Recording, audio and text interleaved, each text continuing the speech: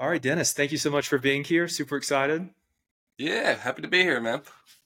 Of course. So let's get started at the very beginning. You had mentioned to me you grew up in Winston-Salem, North Carolina. I want to hear all about the local scene you grew up in, your introduction into alternative music. Tell me everything. Okay. Well, Winston-Salem was kind of like the big tobacco hub for a long time. It's where like RJR cigarettes are from. And so obviously it is kind of a dying tobacco town. So it was one of those places where the only thing to do on the weekends was go and hang out at Borders Books. That was like the thing everyone did. So uh, that was good for the music scene because that was like the big thing is like going to shows and everything. We were So when I was in high school, it was 2000 to 2004, and there was a really big uh, straight edge metalcore was like the thing going on in Winston. And so some of the bands that came out of that were Between the Buried Me is from my town. I mean, there was playing their early shows then, and bands like well, a lot of people aren't going to know them. Prayer for Cleansing and Undying, and just like it was it was metalcore, but it had a very North Carolina flavor, so it had a lot of kind of classical influence to it too. It was very pretty metal. So yeah, dude, that's like all we did. Me and my friends played D&D and Warhammer, and then went to metal shows, and like that was my life in high school. And it's crazy because I posted on Instagram recently about this, but so when I went to high school, I would show up in like a gas mask and coveralls. I was a Slipknot kid. I started from kind of like new metal, and then I hung out with one of my friends to go play Warhammer, and his big brother put on a band called Undying, and his big brother was a big part of the straight edge metal community, and I fell in love. It was the first time I heard music with like real screaming in it, and so I finally went to an Undying show. And it was one of those things where everybody wears like black hoodies and bandanas and we're like hardcore dancing. And I roll up in my like lock and chain necklace and my Jinkos, and like I stood out like a sore thumb. And so I had to leave before the headliner, but the front man of Undying came and waited for me on the loading dock when I was waiting for my mom to pick me up, and talked to me for like 15 minutes because he like could tell I was like so out of place. And I was like, I want to be part of the music scene. Like I want to scream. I want to be what this. And so he like literally changed the course of my life just by like hanging out. So yeah, and music has been such a motivator in my life. And so I think about that moment when I meet kids at our shows. So let's talk about that. So it obviously affected you in the way that it affected me. We took very different paths, but I think it's so fascinating because Alesana, speaking specifically, has a super passionate fan base, a cult fan base. Like one of my close friends in college was obsessed, and I remember. Yes. Tell me, tell me about that trajectory. So here you are, you're enjoying the scene, and then you decide you want to start a band. Was that band Alesana, or did you find yourself on a trajectory that led there? Oh, absolutely not. So I started a metalcore band in high school with my friends because I accidentally figured out how to scream because I'm a visual artist. Hands down, like I was vice president of the National Art Honor Society. Like all I did was like screen print stuff and then like do visual art. And I had a crush on a girl in high school, and she couldn't hang out with me because she was doing the Rocky Horror Picture Show. So I volunteered to be Riff Raff with no background in singing or acting or anything. So I had to figure out how to do that like gravelly singing voice, like I remember. And I accidentally did a low growl, and I was like, "Oh, that's it." And so I started a band with my like high school buddies that like I was just nerd friends with, and so I did that in high school, and then I went to college. I went to college for product design and material science, and it was, everything was fine. I was just bored in my free time. I'm like, I'm going to start like a death metal band while I'm here. Like I moved from Winston-Salem to Raleigh, North Carolina, and at that, like literally, I posted something on MySpace about it, and within that week, I met Sean because Sean was working at a restaurant I ate at, and asked like my server to come over and ask me if I was in a band because I had to look. I'm like, no, like I wasn't a band, but I can't be in this jazz band. Like I'm a screamer. Like that's what I do. So the Classic. rest is history. So like, yeah, it was totally just kind of like stumbled into Ellis, and like, and I like the guys, but like I'm a metalhead, and those like Sean and Pat who started the band with me, they're pop punk kids. And so we were like, okay, let's kind of slam it together. What's that going to sound like? And back then, I was like, well, it could sound like Evergreen Terrace. It could sound, uh, like Atreyu. Like these are the versions of like what screaming and singing sound like. So we just kind of like went for it.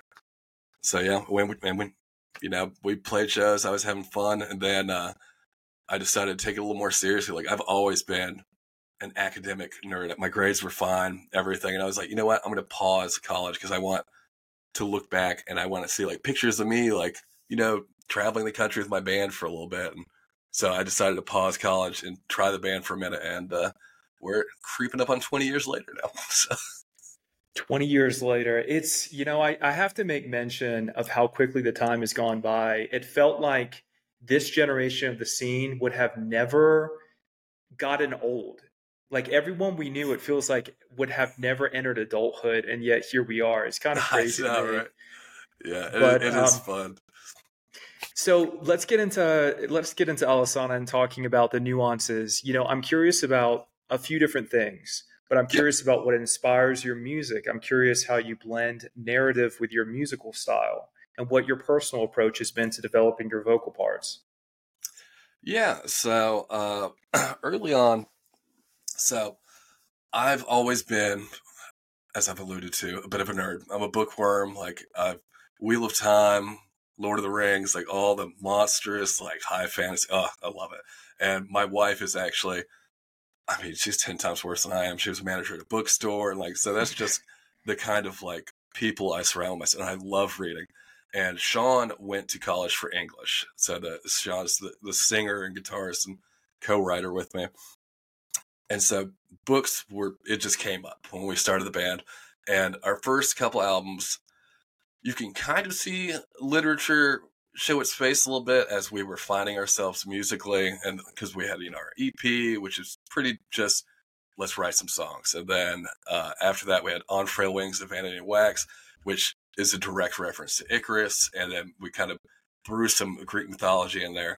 And then we started realizing that we were having a lot of fun kind of like reinventing these old stories and like just filling our songs with like literature references, because we were having kids come up and be like, oh, is this a reference to that? I'm like, yeah, like sure. So when you said your friend was like a cult fan, I think that's what I think it's because it's just like we just load it with Easter eggs.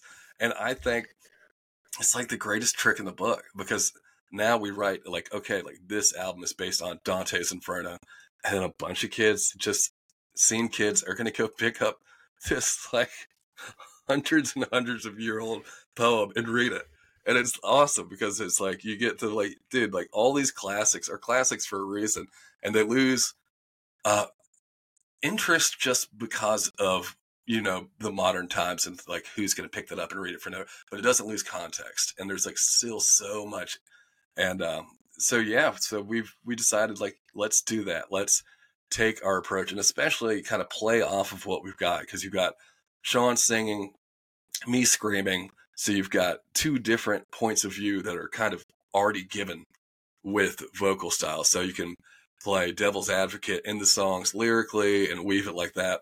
So it makes it a lot more complex, especially when we jumped from writing each song based on one part and then doing to each album as a concept. And then we did the 3-album concept. So it's a lot of work on the back end, structuring things so the story kind of flows, and then figuring out how you push a narrative forward lyrically and still have it not just be us reading you a story, So we've managed to kind of release some prose versions with albums, and then we actually, for our big one, the Annabelle trilogy, we wrote a book, and there's like a book version of it too that references back. So we try to give kids as many options as far as you want to dig into it, It sounds fantastic. And I find the concept of using long format lyrics to weave narratives incredibly compelling, very intellectually stimulating, especially in today's trend of shorter attention spans. Could you expand a little bit more on that? Could you share more about how you craft these narratives and the challenges involved in keeping your audience engaged in the TikTok era effectively? Yeah, I mean, I'm not gonna lie, it was not going well, dude. Like, let's say 2018, we were definitely, you could tell, man. Like when you're playing live shows, that's a tough sell to kids that have like literally a rectangle in their pocket with all the entertainment in the world. Attendance was down. Kids had become, I don't want to say shy at shows. They were less like, I mean, that's what it felt like. They were more self-conscious about themselves and stuff. And Sure.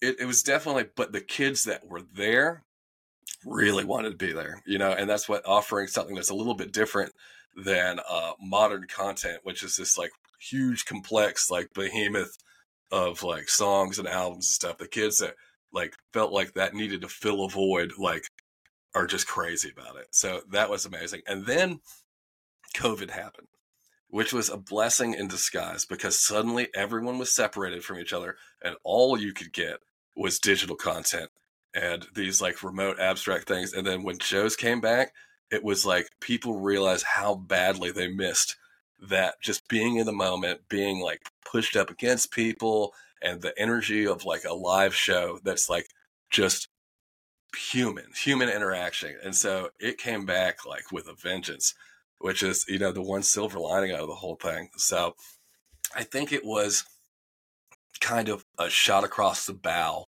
for just strictly digital content, that like there's still so much to the physical act of performing and being there and everything. And so, it was definitely a shift.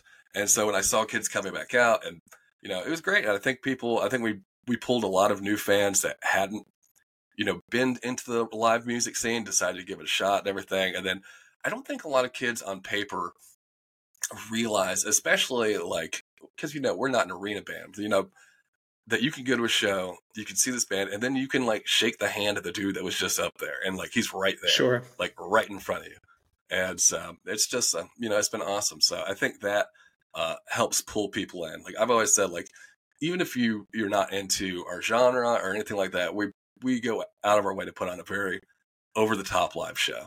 So you'll be entertained one way or another. And I think that's still one of my favorites now, is meeting kids, obviously our fans who are there, but people who are like, I had never heard of you, I had never seen you, and I had so much fun. I'm like, dude, that's like the biggest compliment in the world as a performer, because you just won one more. That's one more tally on the list.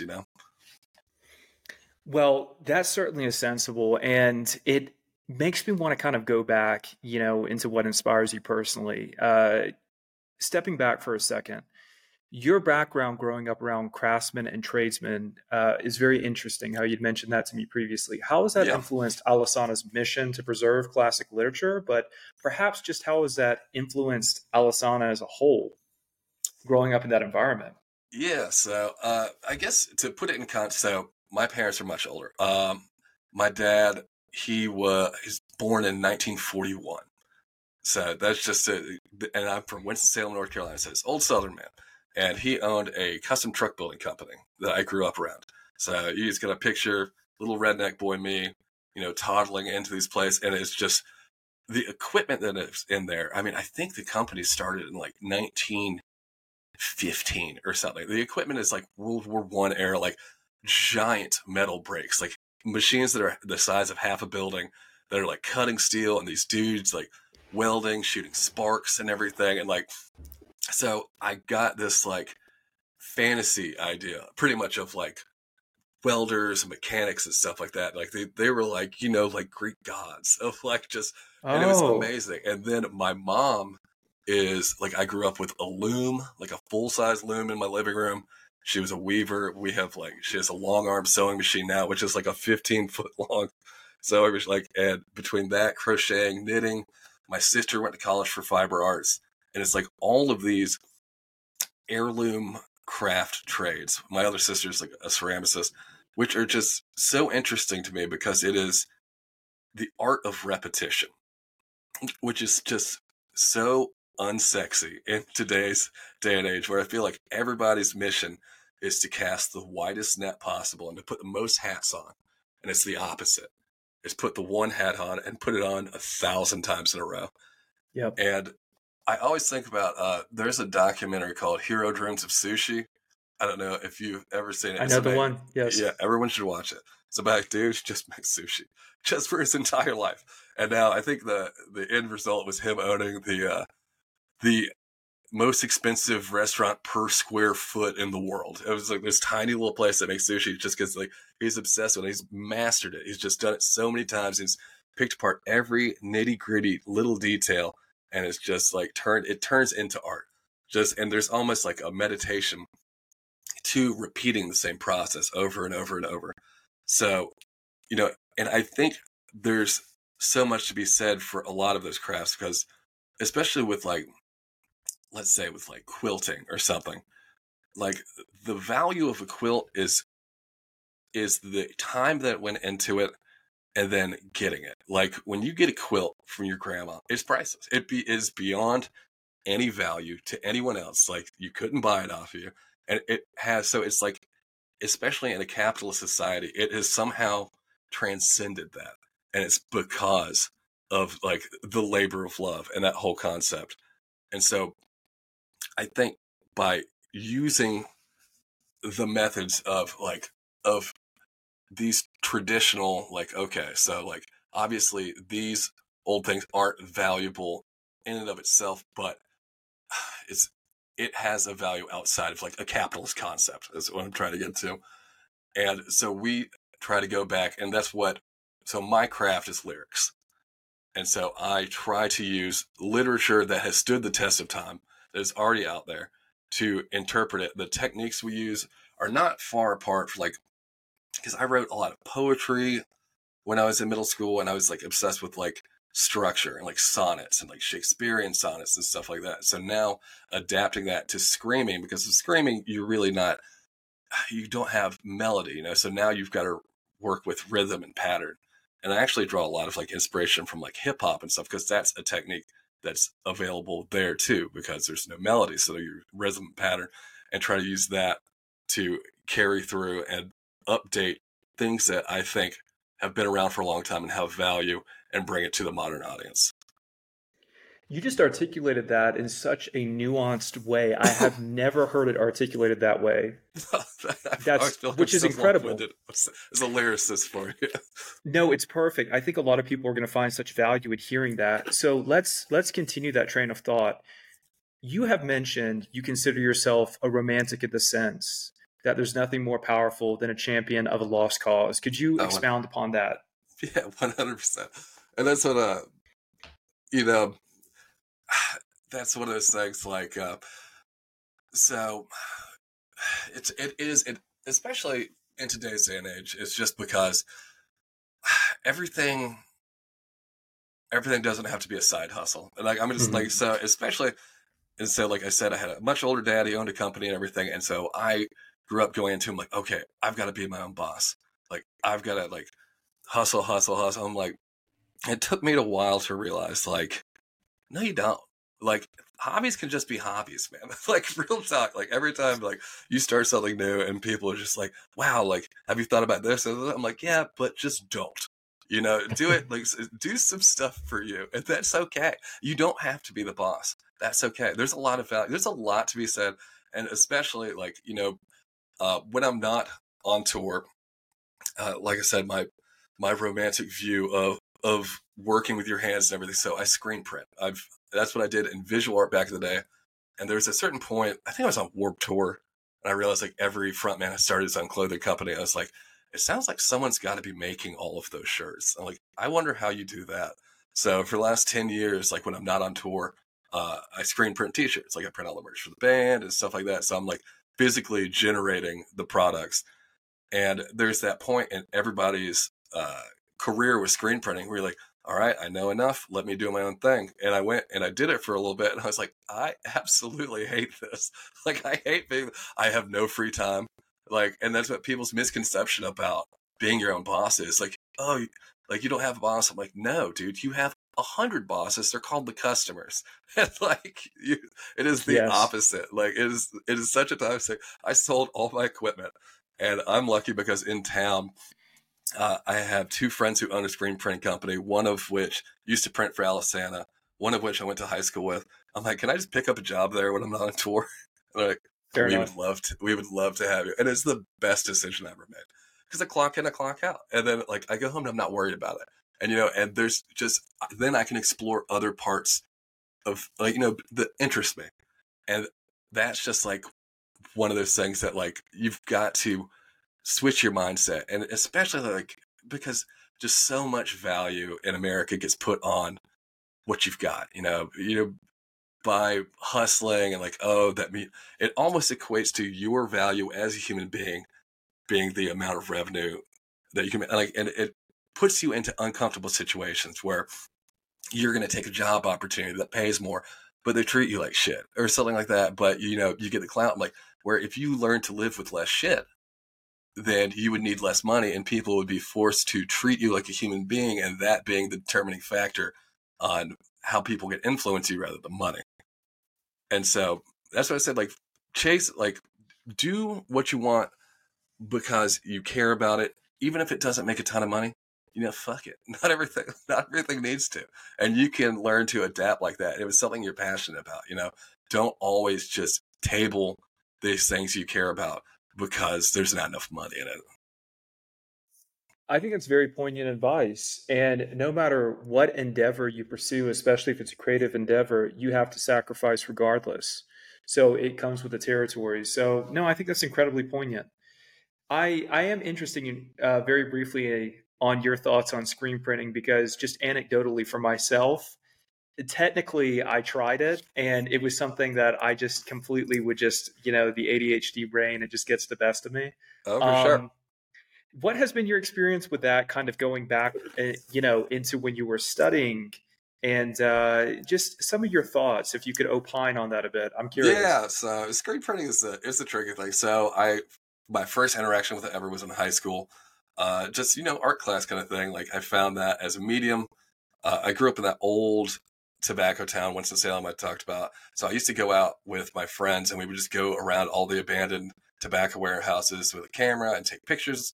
And then we take those pictures and put them in the photocopier and crank the contrast and everything a bunch of times until you got like kind of a stencil, and then we cut the stencil out and screen print like that, like just super, high school art class jank, but it was super fun. It was just such a weird way to like very, pre-Photoshop like way to manipulate images and get it onto a piece of paper. So when it came up later in life, and I was like, okay, I want to learn how to do this, like, for my band. Because we definitely printed a couple of T-shirts in my friend's bedroom for our high school band, and I've still got one. It's so awful, but I've never been so proud of anything in my life. I won't let go of it. But so when you get into screen printing commercially, that's where the thing is, like, it draws a lot of artistic people because it's art and bands and stuff like that.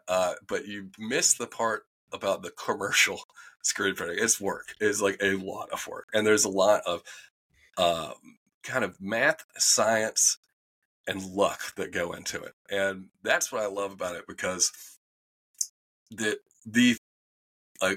daily experience of going in, seeing, okay, here's X boxes of unprinted T-shirts, and then turning the equipment off at the end of the day, and there's X boxes of fully generated things that go to, is such, like, I would not be happy working at a computer. That fulfilling of like process A to B and the genesis of something new is, I love it. Like, I don't care how much I get paid to do it. That's just, if I'm going to fill my 8 hours a day doing something, like, that's how I enjoy to do it.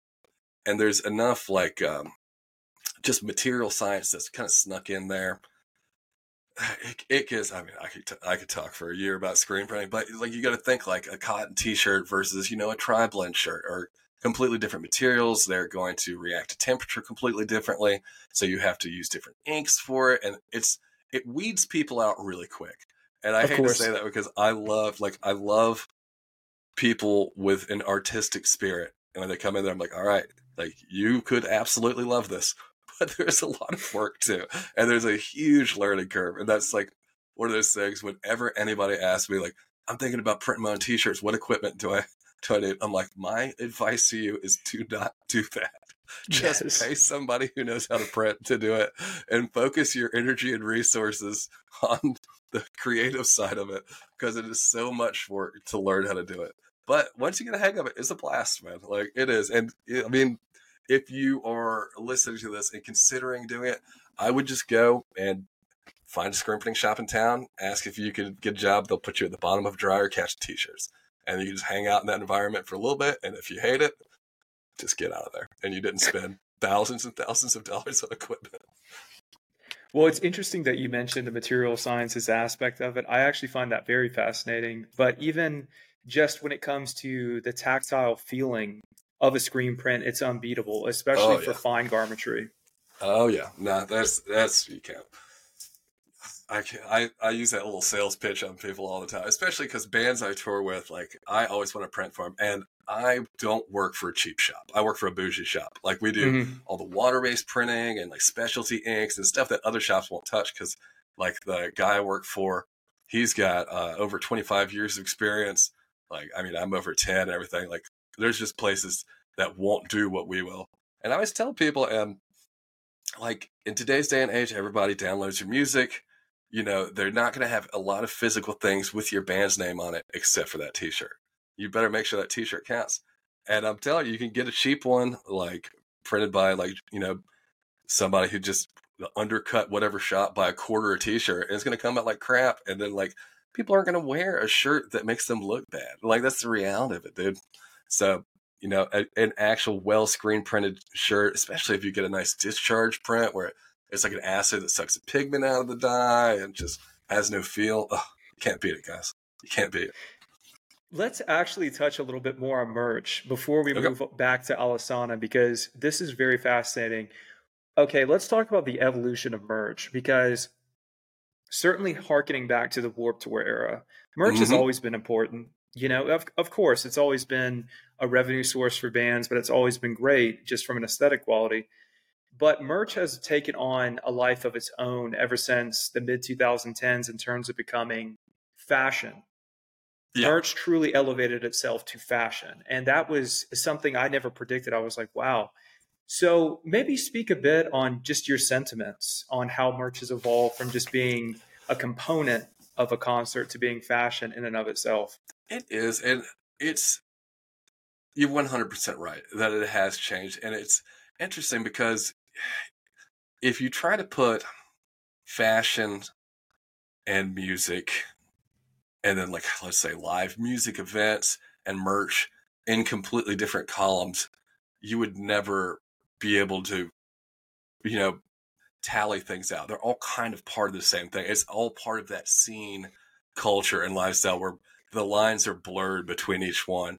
And so, because I mean, I've seen bands that I swear they were more of a clothing line than they were a band. Like, the music was Yep. like, okay, but the merch was incredible. And like, it was like literally like a line out the door for, and like my favorite throwback was there used to be a Norma Jean shirt that was just as Norma Jean in kind of red cursive font. It had just two crossed rifles, and then like that was the shirt.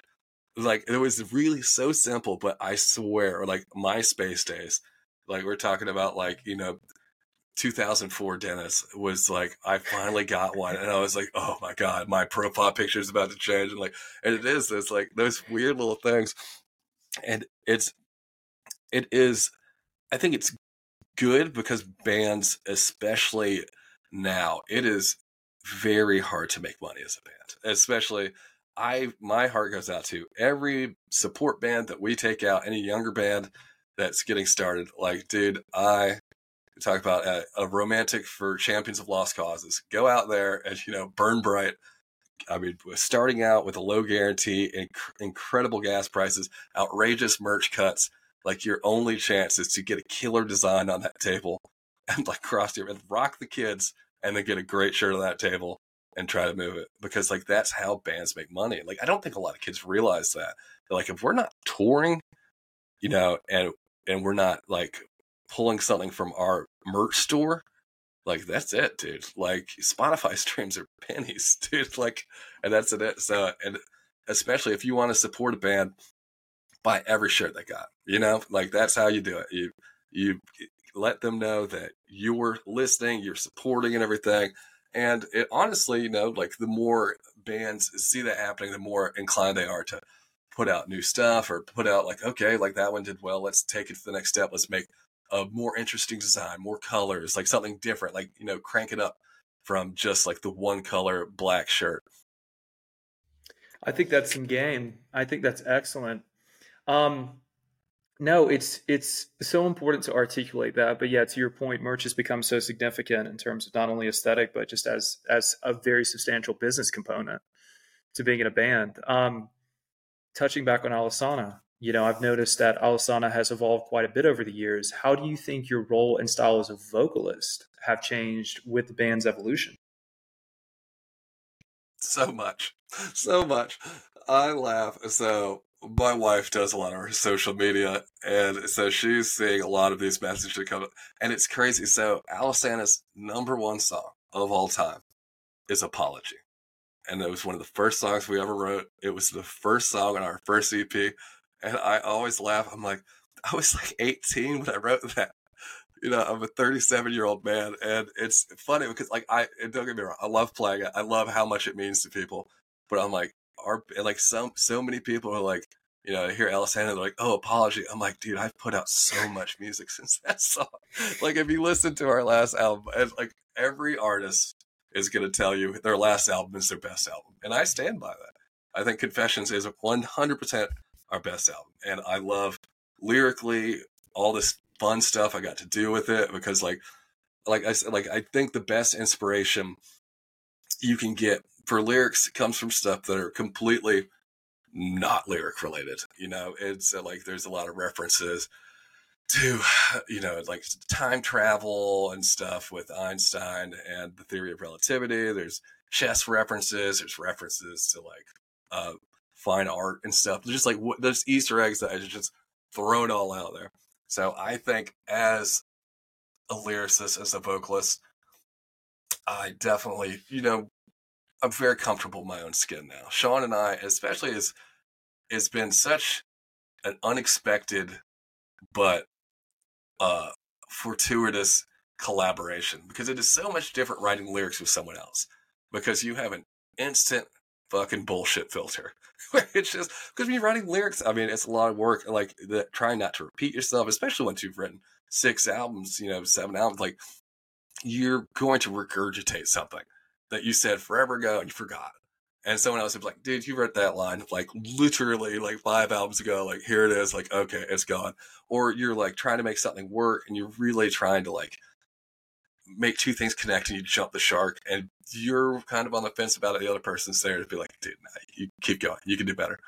And so we're so comfortable working together and in our own skins that it is a very, you know, the art is elevated above ego. So we're going to get the best version of every song to happen just because, yeah, we're not passive aggressive, whatever the opposite of passive aggressive is. Overtly in your face, it gets dealt with immediately and then you move on. So between that and, you know, once you've, with screaming anyway, and it's funny because so many people ask me like, so what kind of scream technique do you do? Fry scream, do this? I'm like, man, I've got literally no idea. Like when I started doing it, there was no Melissa Cross. There was nothing. I kind of figured out how to do it. And like, you know, I'm sure someone on the internet can tell you what I'm doing, but I personally do not know. But the longer I've done it, I haven't lost my voice, so I'm clearly doing something right. And the longer I do it, the more comfortable I am with like, you know, knowing what my capabilities are, you know, how a high scream can flow into a low growl or vice versa. And so I kind of like know like little tricks that I can play off of and then put things intentionally in the lyrics. Like, oh, I could do like the real quick, like high, low, like da da da da, like right there. So yeah, you know, it only gets better, like a fine wine. Of course. Well, it's interesting you mentioned that. And, your experiences, of course, with screaming, your experiences in the band. You touched on the fact that people do find iconography in specific songs as opposed to the most recent work. But I think, in my opinion, that's because your influence on the scene is undeniable. So that's actually a very good thing. It's just, you placed a marker that has withstood the test of time. But I Thank would, you. of course, and speaking to that, I'd love to hear your thoughts on the current state of the scene, you know, and just Yeah. kind of where you fit into that landscape, but also just your thoughts having been with it this entire duration of time. Yeah. Let's see. So let's say so the reason I ended up and I I have no idea what genre we are. I've always said just like screamo, but I was laughing like my wife does social media and she said she pulled up someone on the screamo subreddit and they asked something about Alesana and all the comments were just like wrong subreddit post hardcore. I'm like, what? Like, okay. So the reason I ended up in whatever genre Alesana is because I got metalcore when I was listening to metalcore and when I started the band had, I think like Unearth's Oncoming Storm had just come out and it was like these crazy breakdowns and it kind of started this like nuclear arms race of breakdowns where it's just songs started being more breakdown and less song. And not that album's amazing. I'm just saying that like after that, you started hearing more and more. It's just like, and that never really interests me. That wasn't what I was listening to metal for. Like I said, like a North Carolina Between the Bear and Me guy. So I was looking for some real artsy, metal. And so the idea of jumping genres was a lot more appealing to me because I have a traditional metal scream, which just wasn't really what people were doing in the screamo, post-hardcore, whatever you want to call it. I was happy to be doing something different. And in our genre, I feel like we're, I don't want to say old, man.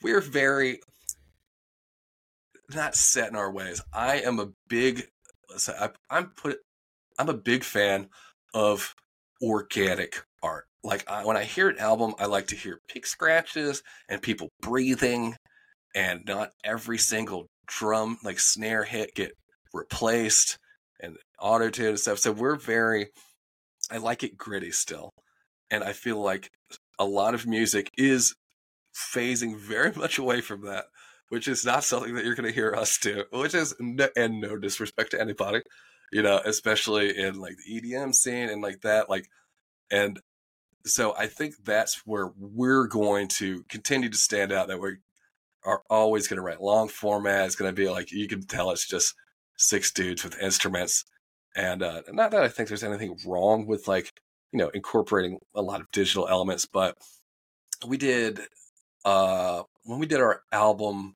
with Epitaph, A Place Where the Sun is Silent, we decided to like throw the kitchen sink on the recording budget. And so we had like, there's choir part. If you listen to the album, there's choir parts, there's like trumpets, there's a string quartet, like all those are real people. Like we went to a church and mic'd up like a sanctuary and had a kids choir singing it. And it's like so awesome. I think you could tell too. And so for me, that's where I think we'll stay on that side of the scene. Okay, well, fair enough. Well, in that case, in your journey with Alesana, what have been some of your most challenging and rewarding moments? I'm particularly interested in any standout experiences you've had. The moment, well, so I will say, okay, so from our early days when we were just a MySpace band, let's say circa 2005, 2006, and MySpace was, its own little world, and we were a pure volume MySpace band. I remember Pure Volume. Oh, it's the best. Yeah, like I still laugh because I couldn't believe it. Like you could just put your music out and anyone could listen to it.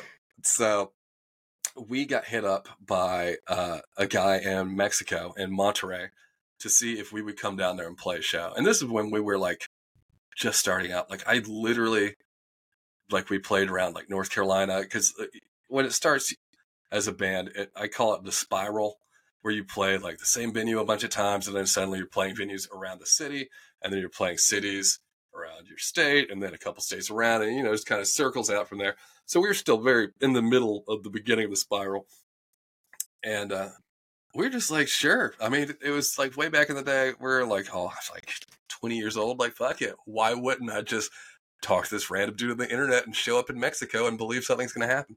So we did, and we booked a couple of shows in Mexico, and like, I mean, that had been 2006, 2007. And somebody brought like a video camera, and obviously our songs aren't in Spanish. And so we didn't know what we're going to expect. And it was absolutely fucking crazy. Like, it was sold out with all these like amazing, like Mexican, like super hot topic scene kids. And then the video came out of Apology, and everyone in that room singing every word. I'm like, how did they know? Like, how do they know these words? And then that was like video getting out is what got us picked up by like our management and Fearless Records. And so we owe so much to that moment of like just going for it. And nobody else was going down there at that point. Like, that was just like, and I'm sure because people, were cautioned by agents and people who have been in the business and are reasonable not to like just randomly show up. But we didn't have any of that. We just did it. And so, here we are. But we still have such like an insane like Latin American fan base.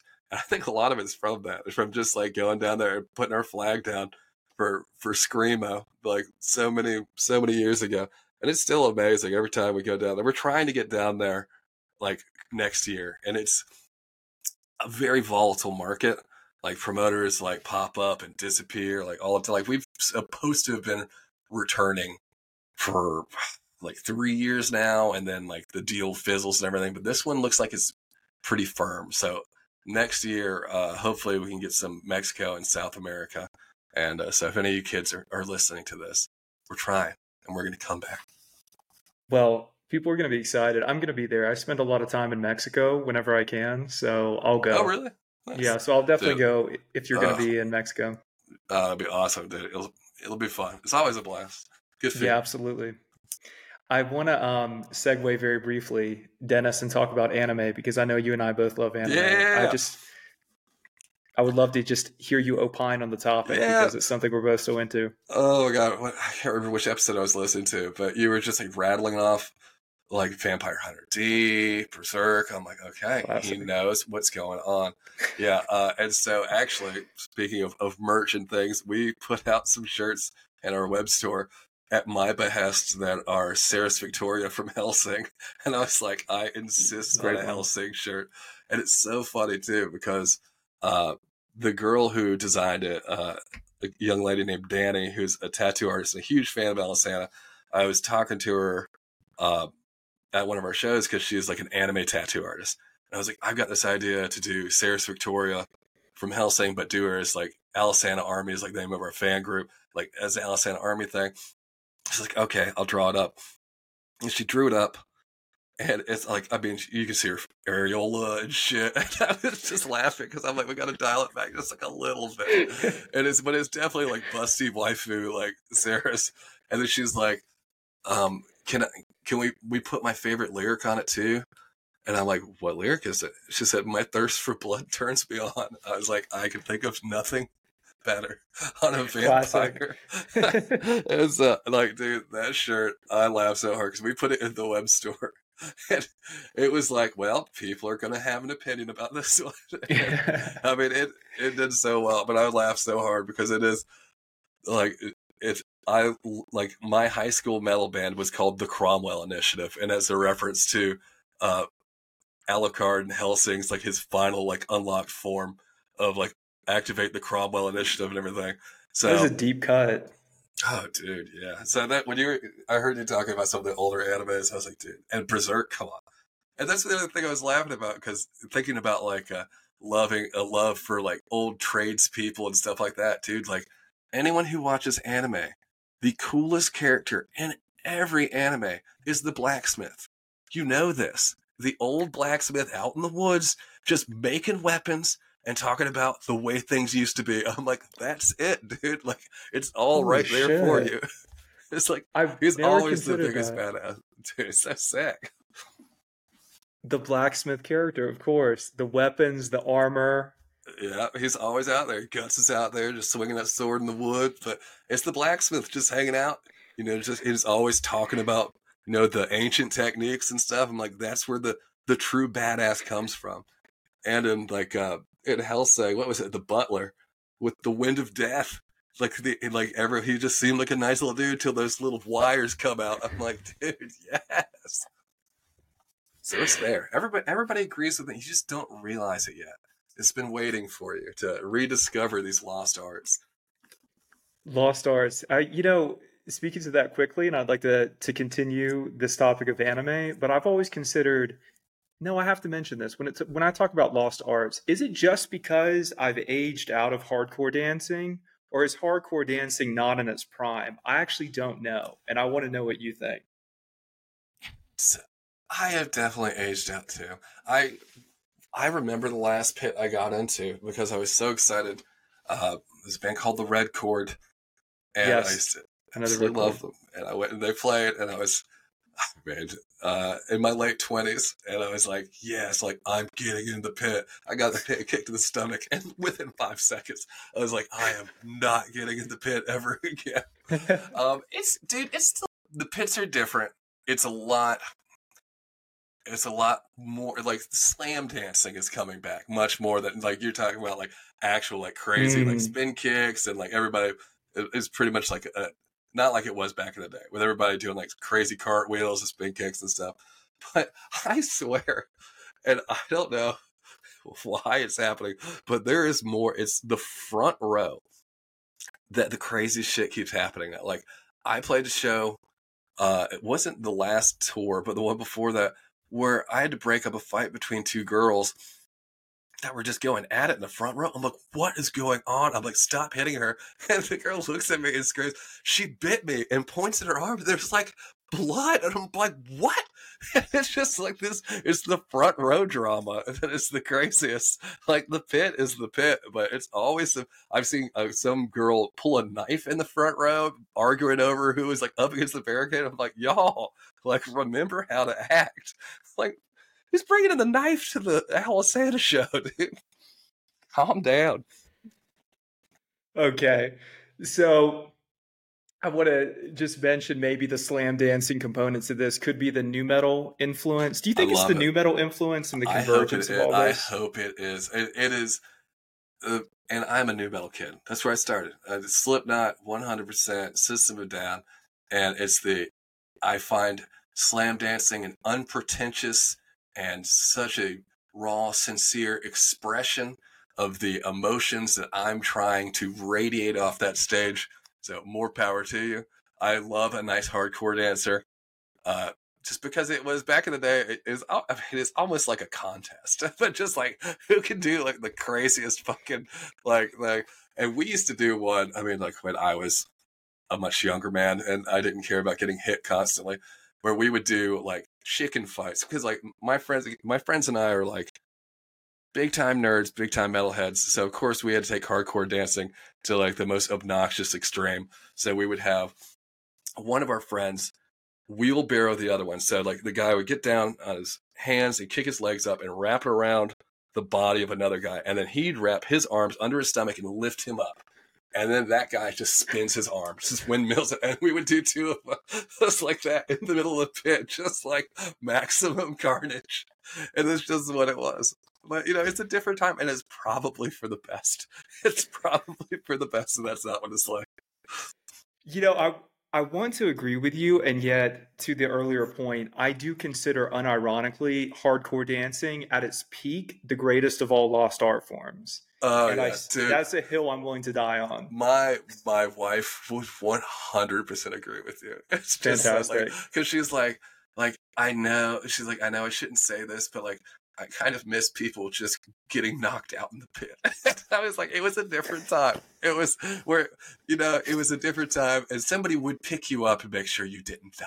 Of Like, I course. don't know how people would react now. Just stop the show. But yeah, it used to be like, I mean, you would go to a metal show and it would be like just a line of people getting drug out, and that was just part of it. And like you just accepted it. And it was kind of beautiful because it was a safe space to do that.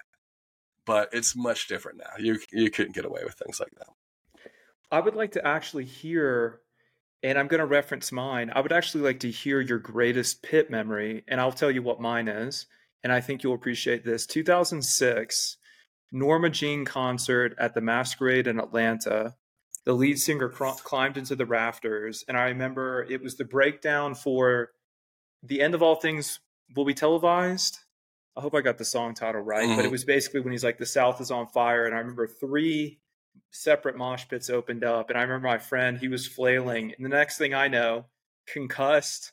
2 of my friends are carrying him out. And he's just, his head's back like this. But that set me up for the rest of my life in terms of just that brutality of hardcore dancing inspired so much of my art from that day forward in Atlanta. And I would like to hear. Yeah.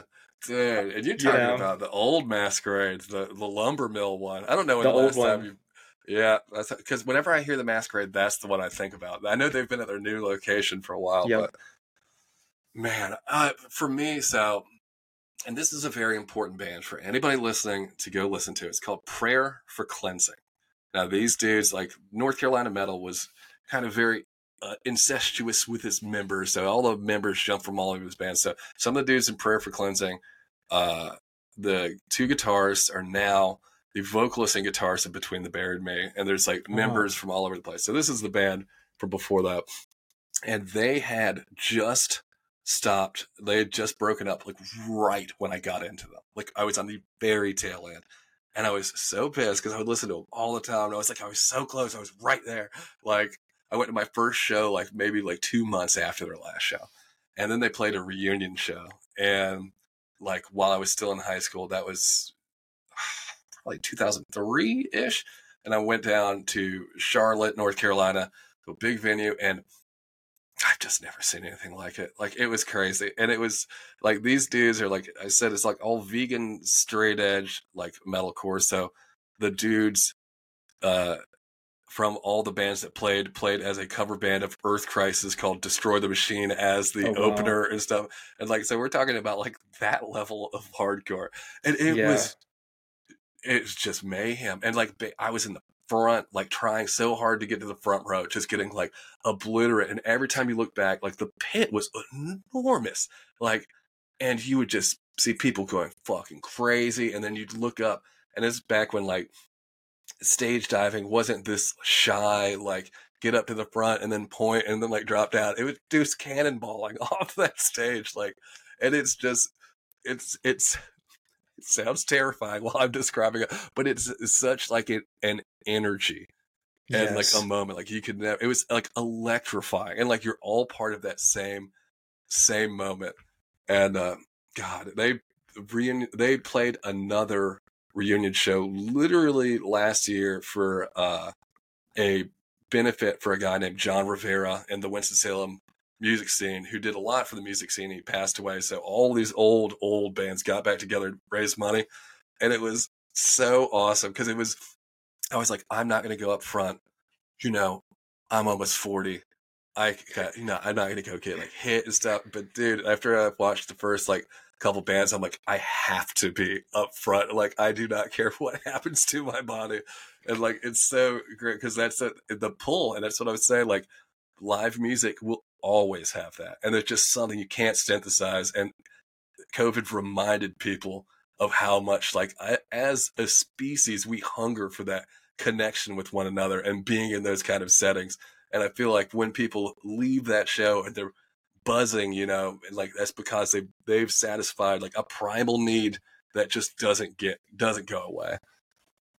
I think that's incredibly poignant. Yeah, and it does feel at this point, I mean, that it was such a special time in alternative music history, that can't be recaptured, but maybe it absolutely can. But, the future is yet to be determined. I think that's right. I think, Dennis, that brings us to our final question. And I would love to hear your thoughts on Alesana looking ahead. What can we expect from you and Alesana? Are there upcoming projects or new directions you're excited about? Tell me everything. Yeah. So 100%. We're working on new music. I get bugged about this all the time. I've had a lot of stuff happen in my personal life, and I will take the full blame for it have taken a very long time, but we are working on new stuff and we're very excited about it. But like I said, we're a slow burn band, dude. Like, we're not going to drop like a little snippet of a half baked project. That's not what we do. We build, we do world building. So, be looking on that. We're definitely very focused on it this year. This upcoming year, the last 2 years, we've been doing something called the Trilogy Tour, which is our Annabelle trilogy, which encompasses The Emptiness, A Place Where the Sun is Silent, and Confessions, which are all part of the same storyline, weaving all 3 albums together. The last 2 years, we have performed the first 2 albums in full, and we're not going to stop that. We're going to play Confessions, the final album, in full, all around the country this year. So come out, check it out. The live show is the thing. And we got invited to the dance this year when we were young. We're there, guys. So we'll be up there on stage playing The Emptiness. And outside of that, it's just me touring, kicking it with my wife and my daughter. We run the Alesana web store out of my basement. So, if you see stuff pop up and new t-shirt designs, I've got the reins now. So I print the shirts, I handle the design, so I try to keep it fresh for everybody. So if you see anything pop up, it's me helping pack that order and to send it to you. So go grab a shirt, man. Absolutely love it. Well, I'm excited to see you when we were young. Absolutely, man. Thanks so much for having me. It's been an absolute honor, Dennis. Thank you for being here, and we'll talk so soon, man. Thank you so much, brother. Absolutely. Thanks, guys. Thanks.